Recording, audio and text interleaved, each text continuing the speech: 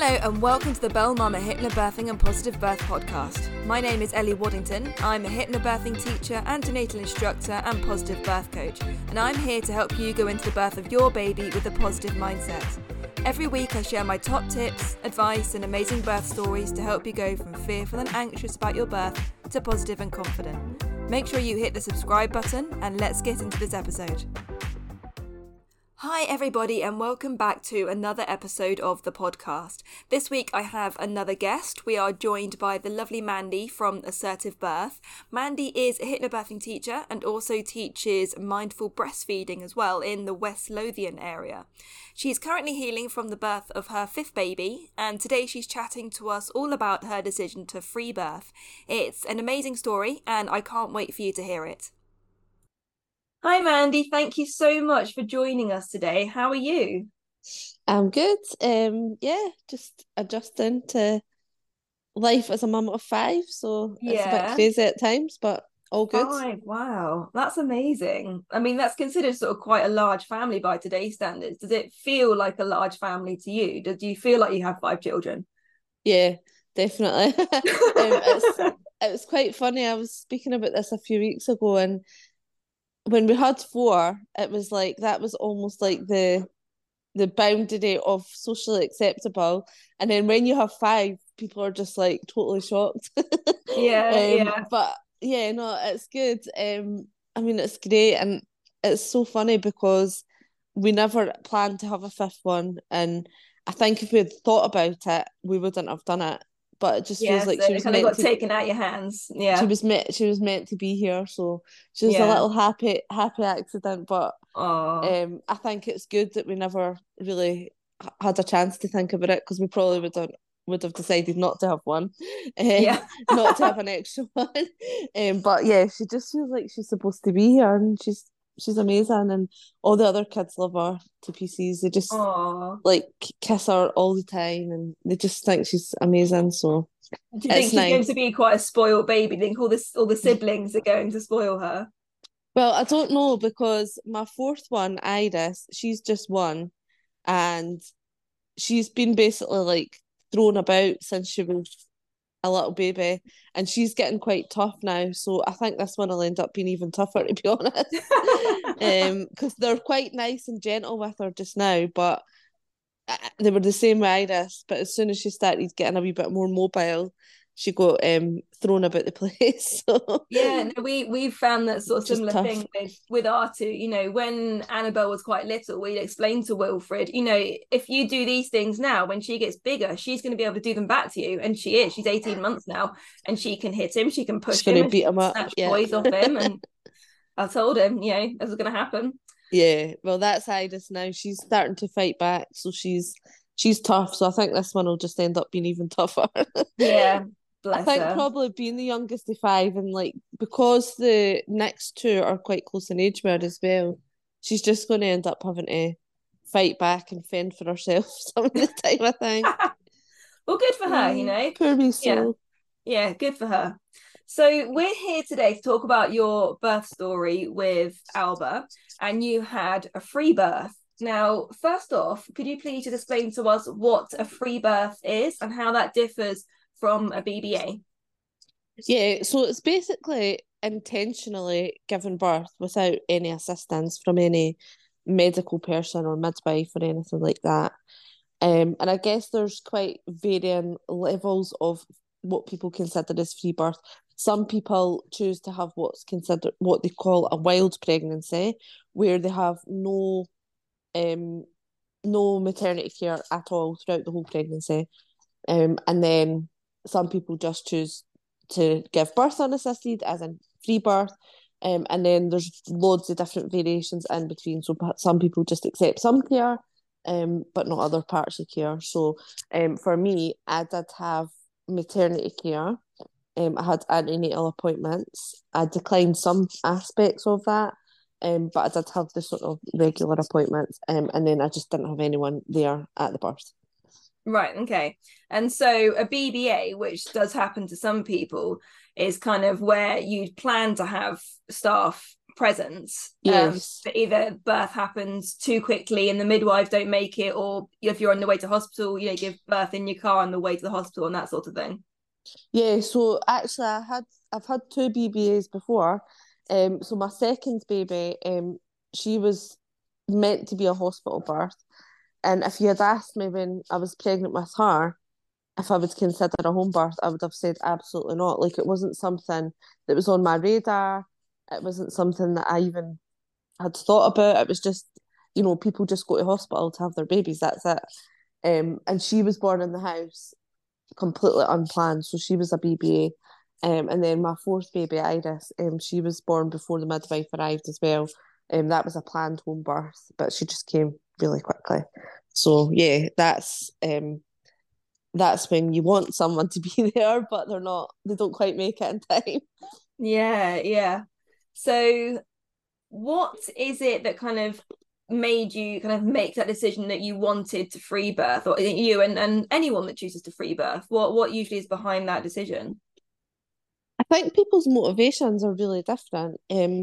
And ideally, in terms of free birth, you really want to go into it not from a place of fear, um, or sort of trauma or anything like that. Like you want to really go into it because I guess it's the way that we always did it in the past, wasn't it? It was, we never had medical people involved in our births um, for thousands of years, and it's only quite a recent thing, really, that it has been more medicalised. But in reality, if you look at the sort of free birthing community of, people connect that are um, deciding to go down that path, sometimes it then at the moment does come from a place of trauma or a previous negative experience. And I guess for me, it's been like a whole journey, really, of 5 pregnancies and 5 births, and that sort of brought me to that point. So when I had my first baby, as I say, it was like you just go to hospital and have your baby. That's what you do. And after I had him, I felt quite positive about the experience. But when I look back on it now, it was really heavily medicalised. It was that whole, what they say, that cascade of intervention. Once you have one intervention, it's likely to lead to another and all that sort of thing. So when I look back at it now, I think if I had known what I know now, I probably wouldn't have chosen some of the things that I chose then. And then, as I said, with my second baby, she was born at home unplanned. And if you had said to me, "Do you want a home birth?" I would have thought you were insane. But after that, it made me realise that, home birth was a really good option and it was a good choice for us. And with the third and fourth, we had planned home birth. Um, and the actual birth part of those was great. Um, but when I had my last um, one, Iris, who's one, um, the care that I had received after she was born wasn't great. So she was born at home before the midwife arrived. And then when the midwife did arrive, the care wasn't ideal. There was issues around sort of the delivery of the placenta and things like that. And really, the midwife that attended was quite panicked and just brought a sort of stressful vibe into the environment, and it made the actual birth part of it was an amazing experience. And then the next part, the third stage, delivering the placenta, and then afterwards, became quite negative. And I had sort of said after that, if I was to ever have any more, which I'm not going to do because I wasn't going to have a number 5, um, I would probably like to do it without having anyone there, because the way I felt about it was the bit that I had done myself all went really well. Yeah, so when I became pregnant, I just sort of had it in my mind that I would quite like to just do it on my own.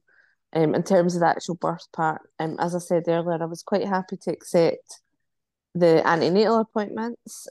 Um, I find I found them quite useful. And I had a really amazing midwife as well, for that. So here we've got a home birth team, a dedicated home birth team. So I was looked after from antenatal care by them. And I had a lovely midwife. She was fab. And I always thought, like, if I could guarantee that she would be there at the birth, I would have definitely had her there. But the issue for me was you don't know who you're going to get. So there's a combination of up to like 20 odd midwives that could come, because they have the dedicated home birth team.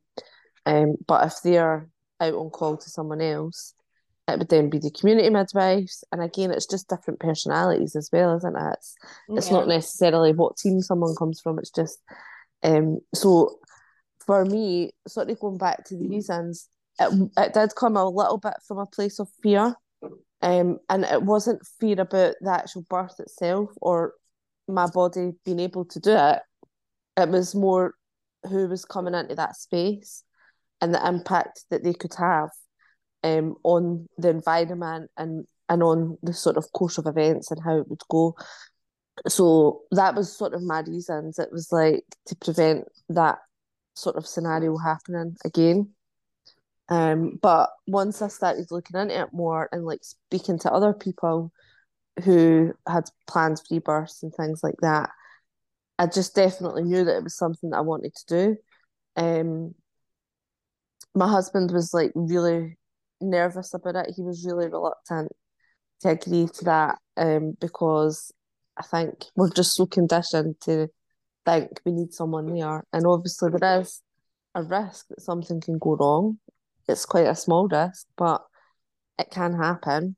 Mm. So he always had that fear in the back of his mind, like, no, I just want to have someone there.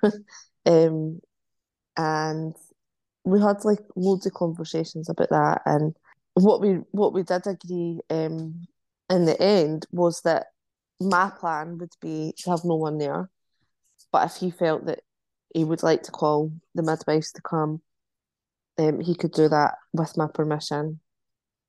And we then had a birth plan written with the midwives, and um, my midwife had went through that with me and stuff in terms of what that looked like. And it was very much like, just don't really come near me sort of thing. Um, I had asked if the midwives could stay in the kitchen and just come into the room if needed, and if we had requested for them to do that. And that was all fine. And the midwives were amazing, like really supportive of that. But actually, further down the line, it sort of went up higher up the tree, within the organisation, and I had a number of discussions with more senior staff within the trust, and really they were quite nervous about supporting some of my requests. They were quite anxious about not offering different checks and things like that, which was interesting for me because my view was, well, I've written it down in black and white that I don't want you to offer these things. Um, so how would that then compromise your position, because you're just doing what I've told you to do, basically. But they were quite nervous about it, and it just sort of put a bit of a different spin on that option of having them there. And at the end of the day, we decided that actually, no, we're not willing to compromise on, not being observed and not being offered different interventions and things like that, or checks. And so we decided we're not going to call anyone, at all. Yeah, I feel like I'm waffling on a little bit. Have you got any other questions about it? Just No, I was sort literally of, going to ask you, did that's you fine. come up against any hurdles, and how did your birth partner feel? And so you've literally answered all those questions that I had. Yeah, Anyway, so yeah. it He sounds he like was he was nervous about it, and there was a few different places where I reached out to for support, because see what they say is, obviously, when you're free birthing, it doesn't mean that you're doing it on your own. Like, you still need to get support, and you still need to have support in place. And I did consider having a doula as an option, but when I thought about that a bit more, I was really trying to replace a midwife, yeah. and a doula is not a midwife, as you know. It's a completely different role. Um, and really, my motivation for thinking about having the doula was for John's benefit. And John really didn't, it wasn't a doula he needed. He wanted someone that was medically trained to be there. So I sort of discounted that option. But there was a few different places where I looked for support. So obviously it's great now. There's loads of different online communities and things like that that you can engage with. And I think depending on what you want your birth to look like, or sort of your, I guess, how far you want to move away from the system, or how compliant you want to be, depends on where you seek your support from, doesn't it? So I really looked for support from people that were really pro physiological birth, and that was their thing. And obviously the sort of free birth community and things like that. So I joined. Kemi Johnson does a, I don't know what she calls it, but it's like a support thing for people that are going to be having babies. And it's like a monthly Zoom call, and then there's like a Telegram group, and that was amazing. That group was amazing because it was people that were really looking for physiological birth, and that was their priority. Not everyone was free birthing. Sort of like-minded people that were, I guess, were just questioning everything within their maternity care, within their birth preparation. It wasn't a group for people that were going to just go with the flow and sort of accept the different interventions that were offered.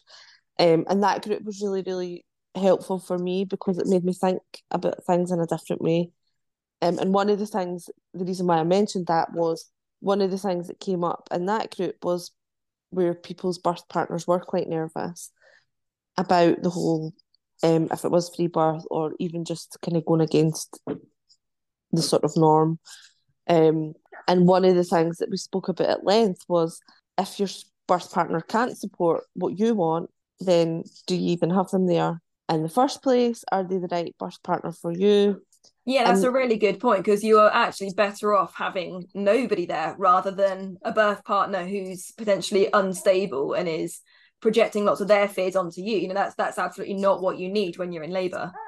yeah, it was quite thought provoking, and there was some women within the group that had chosen that option where they didn't have their partners there for that reason, and they had sort of discussed that with their partners and agreed that that was the right thing for them.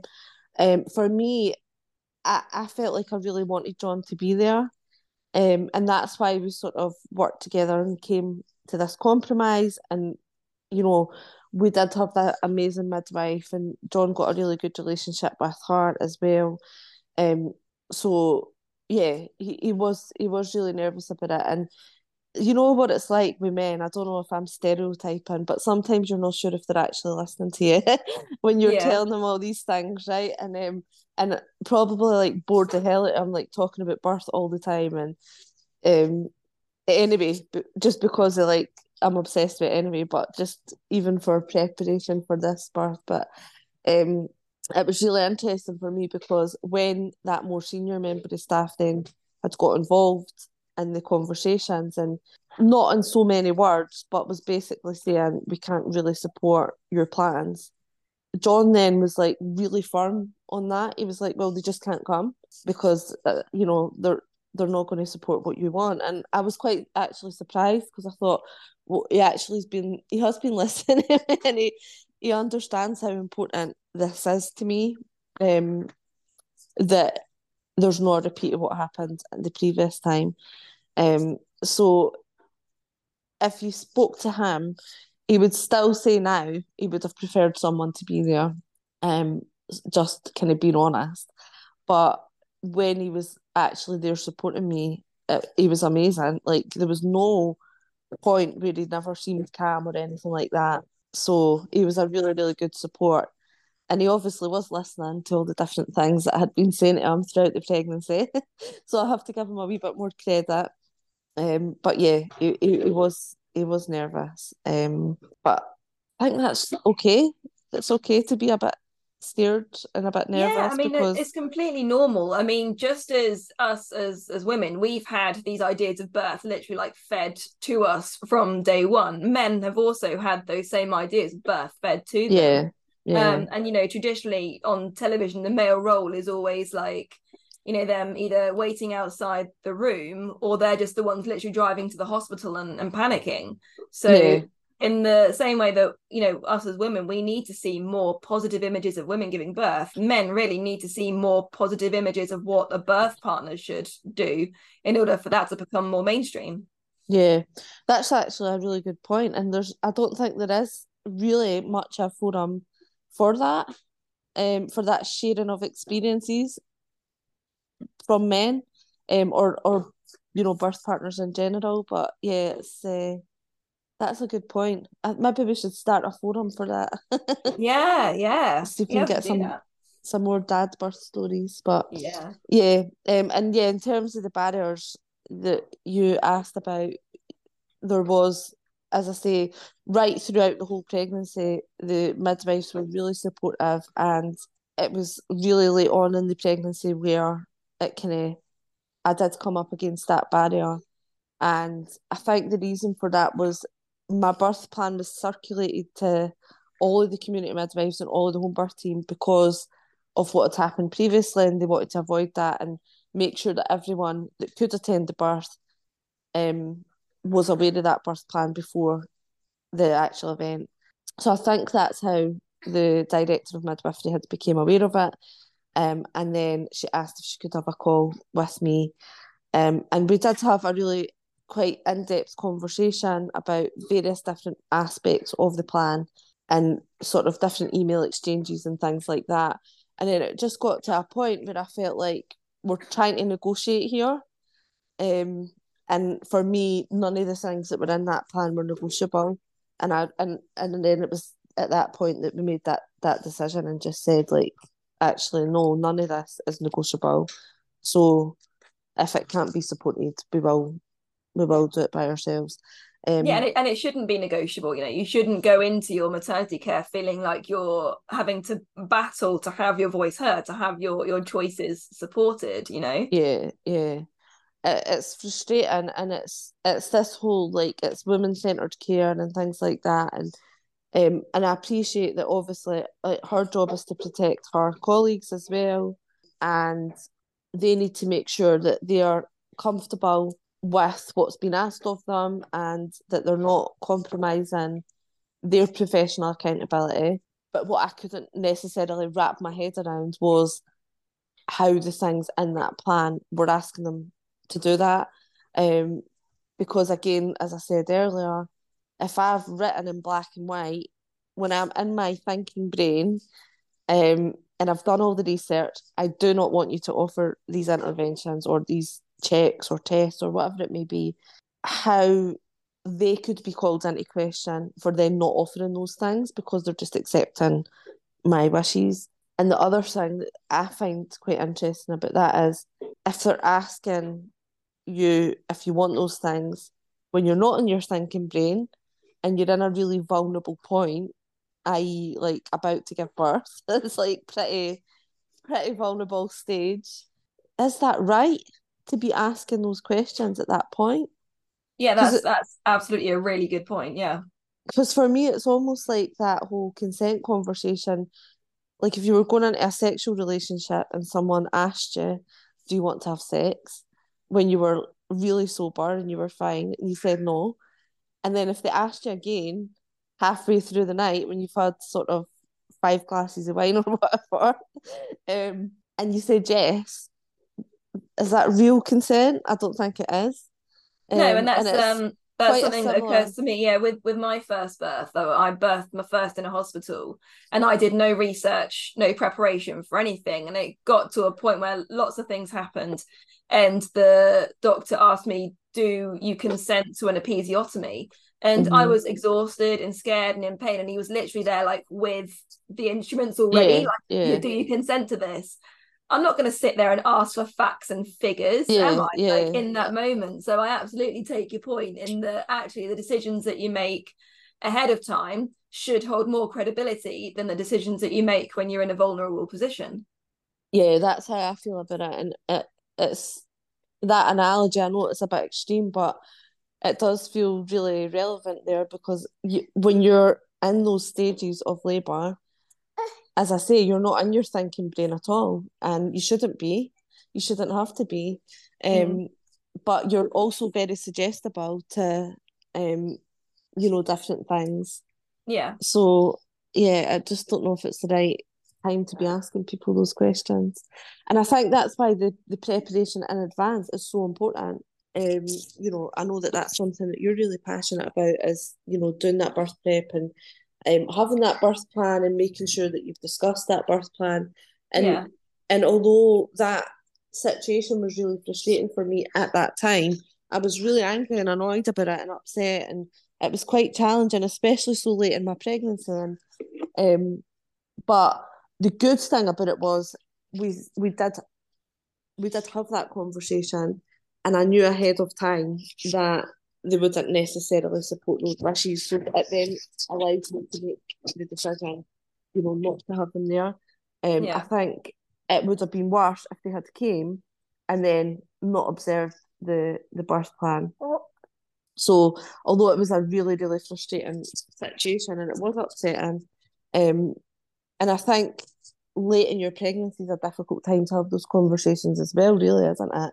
Because you Yeah. shouldn't be at a stage where you're having to, advocate for yourself and negotiate with people. You should really just be resting and relaxing and getting into that little oxytocin bubble and things like that. Yeah, So, yeah.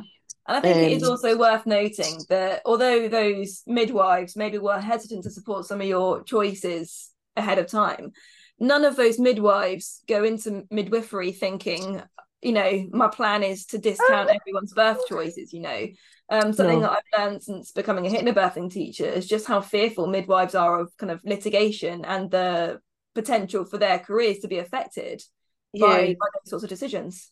Yeah, definitely. And I think what was interesting for me was the actual home birth midwives and the midwives that I had met with or spoken with in the community side of things that would potentially be the ones that could have came out. All of the ones that I spoke to certainly were okay with the plan and didn't really have any concerns about it. It was only really when it was escalated to a more senior level that those concerns started to come in. I mean, some of the midwives on the ground may have had concerns. I certainly wasn't made aware of any of those, but I think it is very much that the more senior, especially up the sort of tree, that someone gets, like they really are. The more seniors they get, like they are more focused on making sure that they're not getting sued and things like that, aren't they? So Yeah. Right, so shall we move on to your actual birth story now? Tell us sort of how you started to feel in the lead up to your kind of due date. I don't like the term due date, but the time when the kind of the period, the month where you were expecting your baby to arrive. How did you start to feel? Did you start to feel like you were in labor? How was your body preparing? yeah, I think it was almost like it was what I always wanted, but you know, because of that conversation, it just made the final decision. And then I felt like I could relax after that much more. Um, and so the last couple of weeks of the pregnancy, what was interesting for me, because I'm always out every single day, I don't really like staying in the house much. I felt like I wanted to be home quite a lot. That was quite interesting. It was, and I never experienced that with other pregnancies actually. But I had this feeling that I just really wanted to be at home. I don't know if it was because of the time of year as well, coming into the autumn. It was almost like I just wanted to hibernate. So that's what I basically did, was just kind of hibernate and stayed in the house. My husband was off work as well. Um, and that was quite nice because he was just looking after the children and doing all the running about, and I was just sitting relaxing as much as possible, which is not always easy when you've Mm. got a busy house. So that was nice. I quite enjoyed that. And I just waited. I expected to go past my due date because I had with all the others. I had been 10 or 11 days over with all of them. I never for a minute thought like it would be before 40 weeks or anything like that. So I was quite relaxed about that. I wasn't sort of chasing labour or doing anything to try and make it happen. I was literally just relaxing and taking naps in the middle of the day and um, pretty much being lazy and staying in the house as much as possible. So it was nice. Um, and I would say maybe about it was actually just the day after my due date, so it was like a week before she was born. I thought I was going into labour that night, and I was like, "Oh, this is really early for me." And I had got up in the middle of the night, and I had went into the bath, and I was sort of getting what felt to me like contractions for about 2 hours, and then it just stopped completely. And then so I just went back to bed, and that was it. And then for the next week, it was like I was getting that every now and again, but it would just stop. I think looking back, she was probably trying to get into position or something.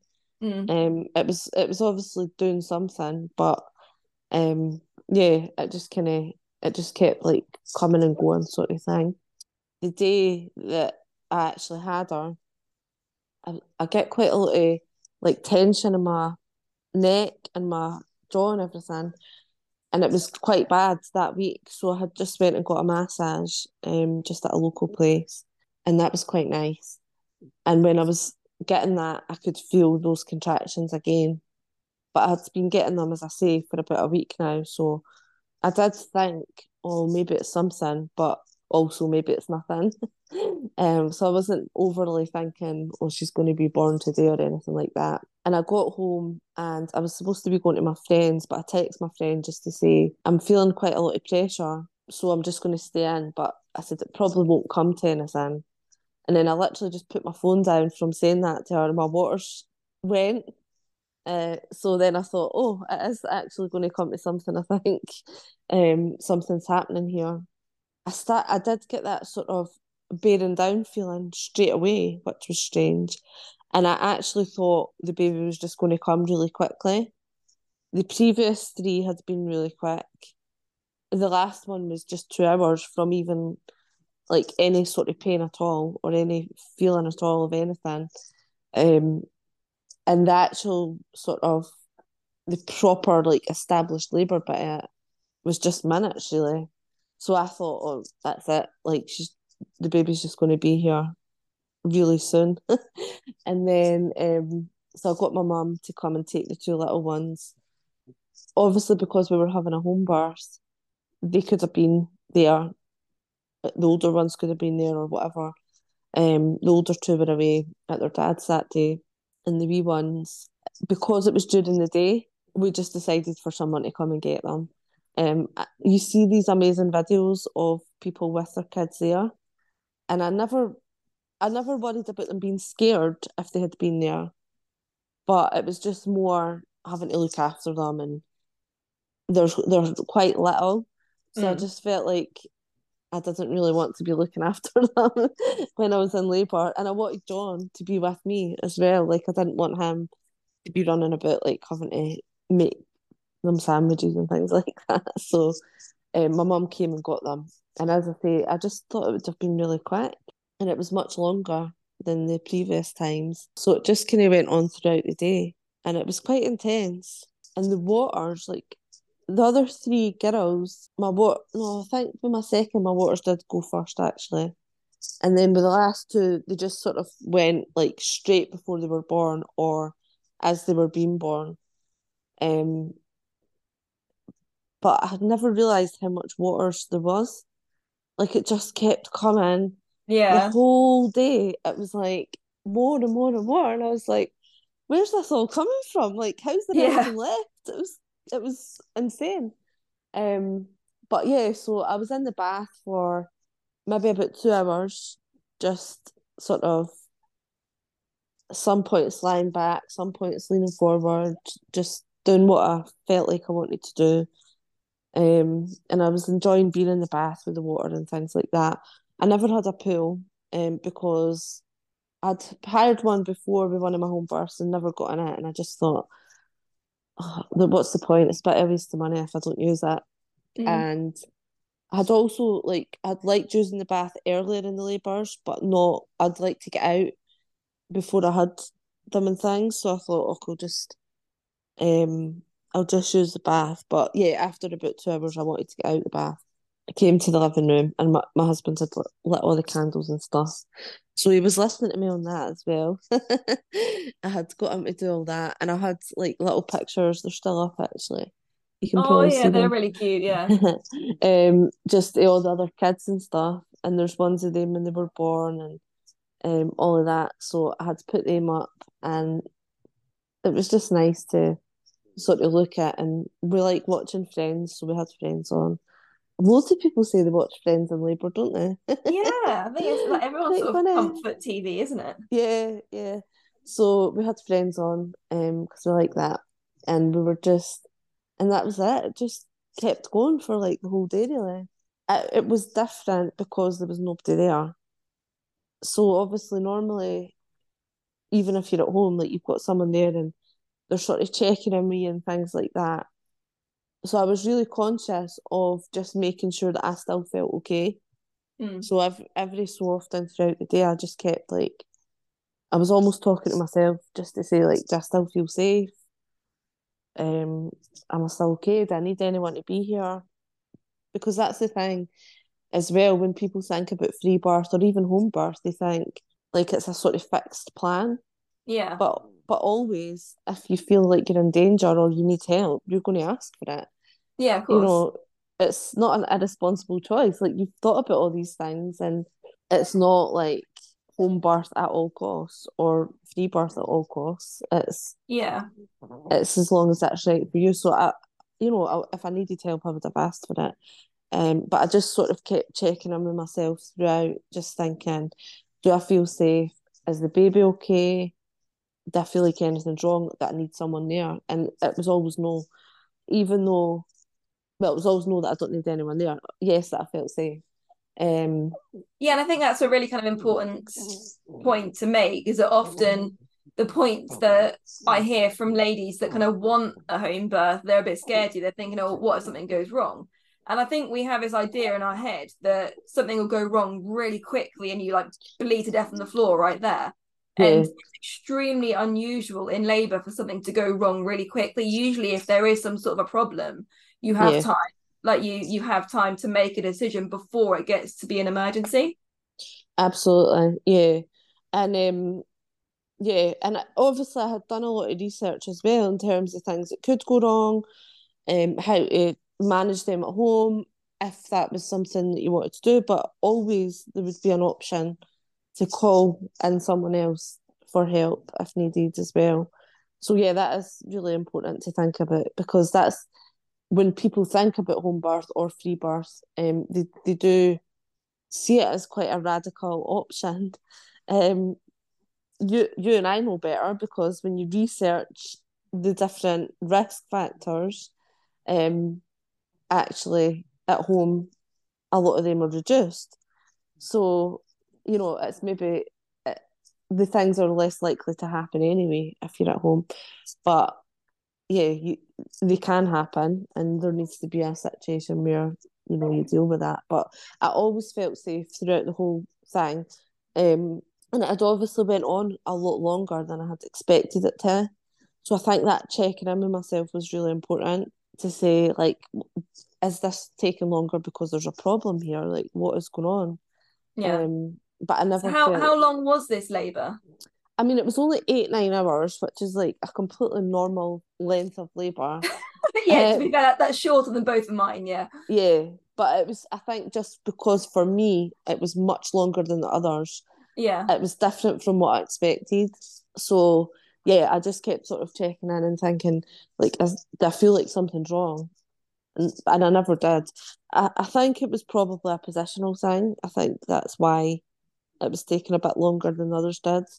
Yeah. Um, but everything was fine. So I would say it was pretty intense throughout the whole day, to be fair, and the contractions were quite strong. And I was just sort of, I was moving in and out of different positions. And again, I think that was probably a positional thing, trying to get her into the right position.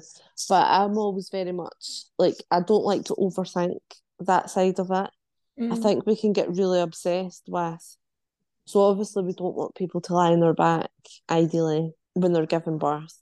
But I think sometimes it can go the other direction where people are focused on specific positions that they need to be in to give birth. So whilst it's good to be upright and like not on your back to keep your pelvis open and things like that, I don't think it's a good thing to be like, I just need to be in this particular position. This is how you give birth. So I was just Yeah, really trying to tap into my instinct, like yeah. what position do I feel like I need to be in rather than doing something specific, you And know? actually, you get so sort of into your zone, into your brain that you don't even think about it. Your body just moves, and you just go into those positions. Yeah, That's why it's so important to kind of stay mobile and to let your body do its thing, because your baby like is not just literally coming down and out. There are so many little intricate movements that your baby has to make to kind of shift through the pelvis, and all of the little movements that you make during labor, then even like opening your legs, moving your hip to one side, doing a yoga ball, those are all helping your baby to descend into the pelvis and make their way out. yeah. And there was a couple of times when I was sort of sitting down, like just sort of sitting in a seated position, and that's not necessarily something I would have thought I would have done in labour. But at that point, it just felt like that's the position that I needed to be in. Most of the time, I was up and moving around and things like that, or sort of on all fours. But there was times where I was sitting back, and yeah, I just sort of went with what I felt like doing at that point. And like there was a few times where I was sort of, it was quite interesting because I read something a couple of days later, and it was talking about different positions for labour. I think it was a biomechanics thing, and it was talking about like lunging to one side. And I've never read anything on that, but I was doing that just instinctually. Yeah. And that again, as I say, I think that was a positional thing, trying to get the baby into the right position to come down. And I was obviously just doing that without thinking about it. So it just shows if we're left to just do our thing, we'll do the right thing, won't we? We'll do the right thing to get the baby into the right position Well, yeah, without even exactly. having to think about it. So that was quite interesting. So yeah, it just kind of went on for what it felt like. It was weird because when my husband told me what time it was, it felt like nowhere near that amount of time had passed. But I was also conscious that it wasn't as quick as the other ones had been. It was like I just had this awareness of that. And then for about the last hour or so, it got really, really, really intense where I was making like the most insane noise. And to the point where I was like, is that me that's making that noise? It was absolutely bizarre. It was like an out of body experience. It was almost like I was listening to someone else making that noise. And then I was like, Yeah, so many oh, people say that, don't they? And birth noises are incredible, like actual kind of effort birth noises that you hear are absolutely incredible, because we're very used to kind of hearing like screaming in like television and various things. But actually, when women are kind of focused and in control, those deep guttural birth noises are just incredible. yeah, they were, it was really, it was just so unexpected. I mean, I've made noise with every one of them, but this time I was just like, wow, is that me that's making that noise? And when it came to the actual pushing stage, so when with the last three girls, the fetal ejection reflex thing has just kicked in, and they've just came out like within seconds, like they've just plopped, and that's been it.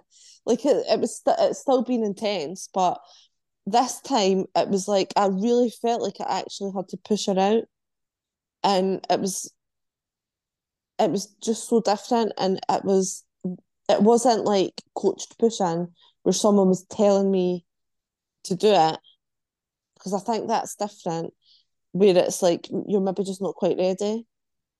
But it was like my body was telling me that she was coming, she was ready to come, but I had to put so much more effort into it to get her to come. And again, I think that was probably a positional thing. I think she was maybe just in a wee bit malpositioned or whatever. Yeah. Out of interest, Um, was she bigger than your others? not by much. She was 8'15". The other girls were like 8'5", 8'11". Yeah, so that's still a perfectly normal So size, yeah. yeah, yeah. But I just think she just must have been in a bit of a different position, I think. And so those noises that I was making, it was like I had to make them. It was like I needed the power from that to be able to get her to come out. Yeah. Um, and and it was like it was a real concerted effort. It wasn't like I wasn't thinking about it. It was just like I needed to make those noises, like Yeah. to Yeah. get her to come out. And I've thought about it afterwards, and I was thinking, if someone had been here, I wonder if I would have felt as comfortable being able to do that, Yeah. Yeah. um, or if I would have let go in the same way. Because I think I possibly might have been more conscious and sort of trying to temper that a wee bit, which is wrong. But Mm. and I don't know, but I just wonder. I wondered about that if that would have been the case or not. So yeah, and then she just eventually came, and we never knew she was a girl, so that was nice. Oh, Um, that's nice. yeah. She had the cord wrapped around her neck, and that's the only point in the whole thing where my husband was a bit panicked. So when she first came out, like he caught her and he was like, "Oh, the cord's wrapped around her neck." Like he got quite nervous about that. But I knew that was fine. I knew that was like completely normal. Yeah, So I that's just quite a normal thing to happen. yeah, yeah. And maybe that's something that I should have spoke to him about, but Yeah. you can't cover everything, can you? No, Like exactly. Yeah, because you don't want to like this overload is what can with happen. info. This is And what can happen. yeah. But yeah, so he was quite panicked at that point, and then I just took her and I just unwrapped it. It was wrapped under her neck twice. Yeah, so Um, you literally just unwrap it. Like it's not different. It's not rocket science. You know? Like if no, the cord is wrapped around the neck, you just literally unwrap it. It's easy. no, it was completely fine, and I never felt panicked at all, and I felt completely calm, like doing that. And I think that's a big fear for some people, isn't it? So it's good to know that it's normal and to be reassured by that, because Yeah. I only knew it was normal because I had read other people's birth stories, and that, or like I probably would have panicked as well if I wasn't Mm. aware of that. So yeah, it was absolutely fine, just took it off, and then she found out she was a girl, and just sort of that was it. We were in our little baby bubble, and she was here, so it was lovely. And it was really nice it just being the two of us, actually. And then there was quite a bit of blood come in. I noticed there was just before she came out, there was quite a lot of blood starting to come on the pillow that was underneath me and things, and I was aware of it. And that was one of the things that I don't think not nervous about, but it was something that I was aware that I would need to keep an eye on, being at home and Yeah. being on my own. Yeah, and it's And important to note that like a small amount of blood can look like loads. Like, yeah, it's normal to lose like 100, 200 mils. And actually that looks scary. It looks like a lot, but there's actually a very normal amount. yeah, yeah. It was so I was kind of aware of that, and I was thinking like, I'm not sure if that's too much or not. Um, and we had always intended to call the midwives out after she was born and after the placenta had came, um, because at that point, like that was fine, everything's been done. It's they just come and do the checks and things like that. Yeah. Um, so we had called them to come, and then the placenta just came away by itself really, really quickly, which was good. So that was good because again, that was another thing I was just nervous about because the previous time it had taken, it wasn't really the length of time, it had taken a little bit longer. It was more, the midwives were panicked by how long it took, but it really wasn't that long at all. But I bet it was left in the last time, Yeah. which was the bigger problem. So I was quite relieved when that came out. I was just like, that's it. That bit's done now. It's good. And there was a bit more bleeding. It did feel quite heavy. It felt quite gushy. And there was like a bit of a puddle. I don't know how much blood it was. Um, but when I did so I talked a wee bit before about different support that I had. One of the other things I did was Sam Gadsden's free birth Mm. course in a group thing. Um, and in that, it talks about hemorrhage and things and what you can do at home and natural remedies. So I had the shepherd's purse, which was a tincture. I just took some of that and we cut a little bit off the placenta and if you put it inside your cheek, apparently that can help with stopping bleeding. So I did those things. I don't know if I needed to do them. I don't know if the bleeding was as bad as it looked or not. But it really, really, really like stopped, calmed down like quite quickly after that.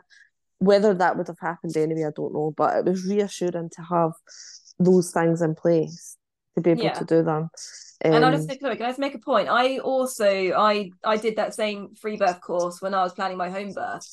Not because I was planning to free birth. I planned to have NHS midwives here, but we live incredibly rurally, and where we are, we're surrounded by a river. And if we get more than like 12 hours of rain, the rivers flood and all the roads flood. So there was a potential that the midwives wouldn't be able to get through, but also that yeah, we wouldn't be able to get out in that situation. So I did prepare just in case we were going to have to birth by ourselves.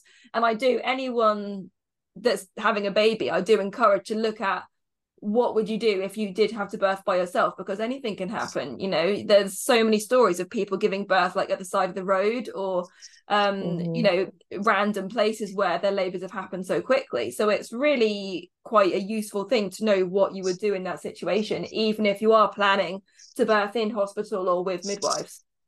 No, I would agree. And also, you can obviously phone an ambulance if you need to, but the people that are on the call centre are really not trained in birth. So they're literally reading from a script. And I don't know who made their script, but it's really not appropriate advice because when I had my second baby, the first one that was born at home unplanned. Um, my partner at the time obviously phoned an ambulance because we were supposed to be having this baby in hospital. And the things that they were telling him were like, get her to lie. They told him to put pillows down, and I was to lie on my back. That was like their advice. I had to lie on my back. So he's trying to get me to lie on my back, and I'm like, I can't even move. I'm not even moving from this position that I'm in, like crouched over the Yeah. bath. And the other thing that they told them to do was to get a safety pin. I don't know what the safety pin was for, no idea. And the other advice I often hear people told is to get shoelaces Oh to my God. tie it. Yeah. Yeah. Yeah, you've heard that one. Yeah. So Yeah. yeah, That's absolutely nuts that people are actually told to do that. it's insane. And the other thing was when I had her, they instantly cut the cord just straight away, um, because that's obviously what's in their training to do. Yeah. And I wasn't even aware of what was happening, to be honest. But if you had prepared yourself and you were aware of how you would deal with that situation, you would know that those pieces of advice were not to be Yeah, followed. and again, when I was sort of arranging my home birth with my midwives, they also warned me about the advice of the paramedics and how it's out of date, and that our midwives basically said we'd rather you were on the phone to us than the Yeah, paramedics because of yeah, the outdated advice. yeah. No, so I would agree with you. I think preparing yourself just in case that happens is a really sensible thing to do. Because also if you've not prepared, it might end up being a traumatic experience, whereas it doesn't really Yeah, have to be. I actually found it quite positive when I had that unplanned one, but just because it all went really well, and I guess maybe that was just lucky as well. But yeah, I would agree, just prepare for everything as much yeah, as you can yeah, without absolutely. overloading yourself. Right, so we're sort of coming to the end of our session together now. We've been talking for a long time. These chats about birth, they can just go on for like forever and ever, can't they? Yeah, sorry, I'm a bit of a waffler as well, to be No, honest. I absolutely love it, and I'm sure my listeners are going to love it as well. But I'm not sure the memory of my computer is going to love it, so I'm going to sort of bring it to an end there before the memory on my computer runs out. Before we stop recording, do you have any kind of final messages, any parting words for any of the listeners? I think just really think about the kind of birth that you want to have and really think about what your boundaries are and be very clear on that. And that applies to any type of birth, not just for people that are considering free birth. Um, but when you're sort of drawing up that birth plan, you need to just be really, really clear in terms of what your boundaries are. And that might lead you down a different path for your type of birth that you want to have than you expected, but just be open to that. And I always think if you look into an option and research it and decide it's not for you, you've not lost anything by doing that, have you? Um, so yeah, and trust your instincts is a big one. Absolutely. Yeah, brilliant. Thank you so much for joining us today, Mandy. Enjoy the rest of your day. Thank you. And I'll speak to you again soon. Thank you. Bye. If you're curious about hypnobirthing and how it can help you to have a positive birth experience, click the link below in the description to receive my free Introduction to Hypnobirthing guide. You'll receive an 11-page downloadable guide all about what hypnobirthing actually is, how it works, and all of the most commonly asked questions. Thank you so much for listening today, and I'll see you next week. Bye!